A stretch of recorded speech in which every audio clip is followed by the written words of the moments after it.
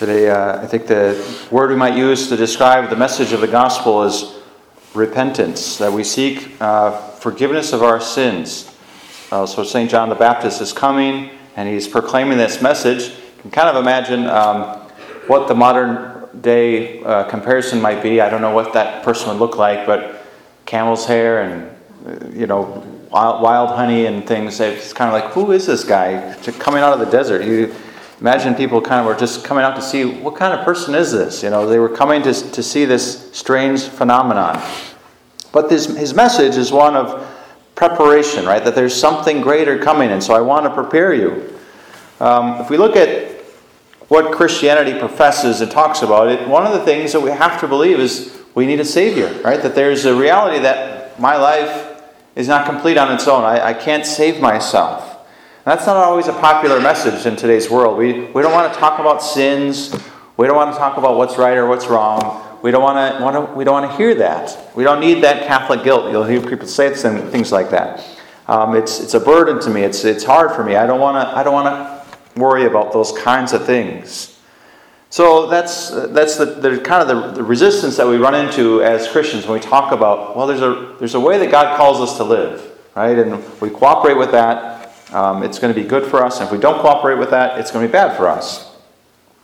But the reality is, if we look at our hearts, we look at the interior part of who we are as human beings, we don't have peace when we live a sinful life, right? That there's always going to be a restlessness or a sort of a need to kind of cover that up. And we do that in different ways, right? We all seek ways to cover up our sins if indeed we're sinning. And the more we sin, the more distraction we need, right? So you could be things like the way we interact online, that we are always looking for something to do, distract us, something to buy, a game to play, a conspiracy theory to be a part of, feeding the vices that are part of our lives. That's one way in that we kind of start to kind of cover up what our hearts tell us, which is, I need to repent, I need to turn back to God, I need to change my life. And so God has written in our very hearts this recognition of our own faults, our own sins. And so John the Baptist's message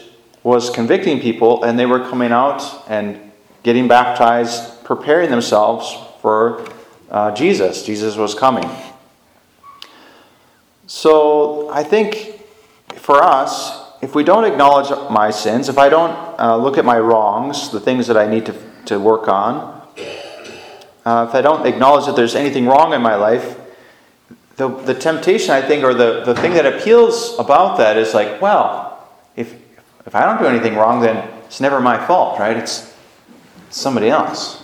Somebody else did the wrong thing. So it's easy in today's culture, I think, to kind of identify with that and say, well, it's kind of nice. I'm never at fault. If I can find the fault in you or someone else or society or whatever, I never have to look inward. But the reality is we can't control anybody else other than my actions, right? I'm the only one that has the ability to change my actions. I can be influenced by others and I can influence other people, but at the end of the day, the only one that I can change is my own self, my own response. So that's really where John's message is calling us to look inward. Look into our hearts, look into our souls, look into my interior life and see, where is it that I need to repent? Where is it that I have sort of gone off the track from where God is calling me to live? So to seek the Lord, to seek God's voice in our lives. If we take an honest look at where we need mercy and forgiveness, that's going to be the doorway to transformation. That's going to be the doorway to experiencing forgiveness for our sins, and that will lead us to healing from our sins and from the effects of sins, and that in turn helps me to offer that healing or that mercy to others. It gives me hope for what the future may hold and allows them to turn to joy. So there's a lot of things that kind of cascade from that. And if we just hold back from that and say, I don't have any problems here, there's nothing to see here, we prevent ourselves from going down that path, which is all the things that are good for us, the healing, the forgiveness, the mercy, the offering mercy to others, and experiencing joy and hope. St. Faustina says this in her diary about the Lord's gift of confession. So Jesus speaks to St. Faustina, and Jesus says to her, "When you approach the confessional, know this, that I myself am waiting there for you. I am only hidden by the priest, but I myself act in your soul. Here, the misery of the soul meets the God of mercy. Tell souls that from this font of mercy, souls draw graces solely with the vessel of trust. If their trust is great, there is no limit to my generosity." So perhaps you know the message of divine mercy. Jesus, I trust in you, right? That we need to trust in Jesus. I need to trust in Jesus more than myself when it comes to my sins. That I trust that Jesus can forgive my sins, that they are forgivable. That no matter what I've done, God's mercy is greater than my sin. So Advent is a great time, and I'm always hearing confession. But it's a great time to go to confession. If you're a once in a while confessional Catholic, this is one of the seasons you should really make a priority to try to go and make a good confession. And if you've already gone to confession, that's great. But if you haven't yet, or if it's been a long time, look at that insert. Find a place where you can go and make your good confession. It doesn't have to be with me. In fact, great, you want to go to another priest? Less work for me. That's wonderful. So whoever you want to go to, that's fine. Just find a place. Find a priest that you're comfortable with and go confess your sins. Allow the Lord's grace and healing to start progressing in your life. We're all at different stages. Some people, it's just kind of a little cleanup, right? Not too bad. Other people, we have these big ups and downs in our life, and we really need confession more often. Wherever you're at, that's okay. God meets you where you are. But He does want you to come and receive that mercy so that you can keep progressing in your spiritual life. So by examining our lives and acknowledging our sins, we open the door to a change, right? I think sometimes we feel stuck. And we are stuck if we don't confess our sins. If we don't go to seek God's mercy, we get stuck in the mud, in the muck, and then the temptation is just to distract, and just never acknowledge what I need inside. And it's a big temptation in today's world where we're so easily caught up in busyness.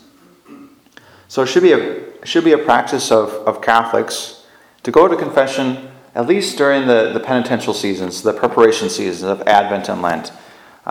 You can certainly go more often, and there's opportunities for that.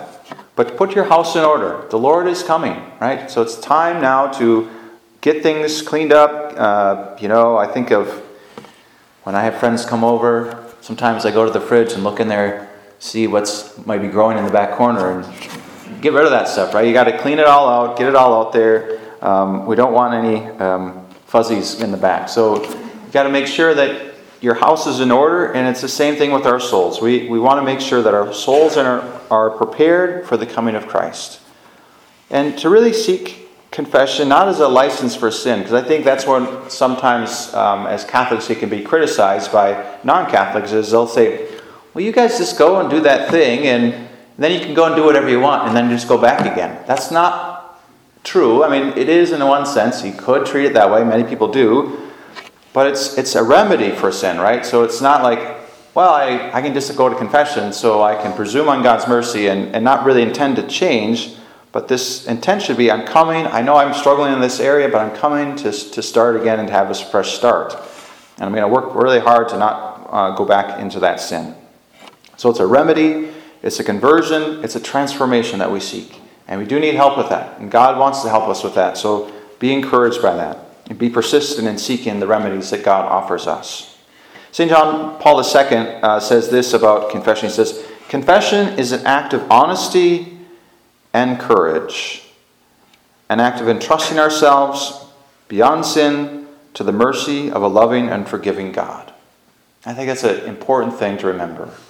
It's not about God trying to make us feel bad or ashamed or guilty or whatever. It's about meeting God's mercy and finding freedom there and finding the path to the Lord and experiencing renewal in our lives. So if you haven't got the point yet, go to confession sometime during Advent. And God's mercy is there for us. So let's pray for that grace to be open to what God wants for us.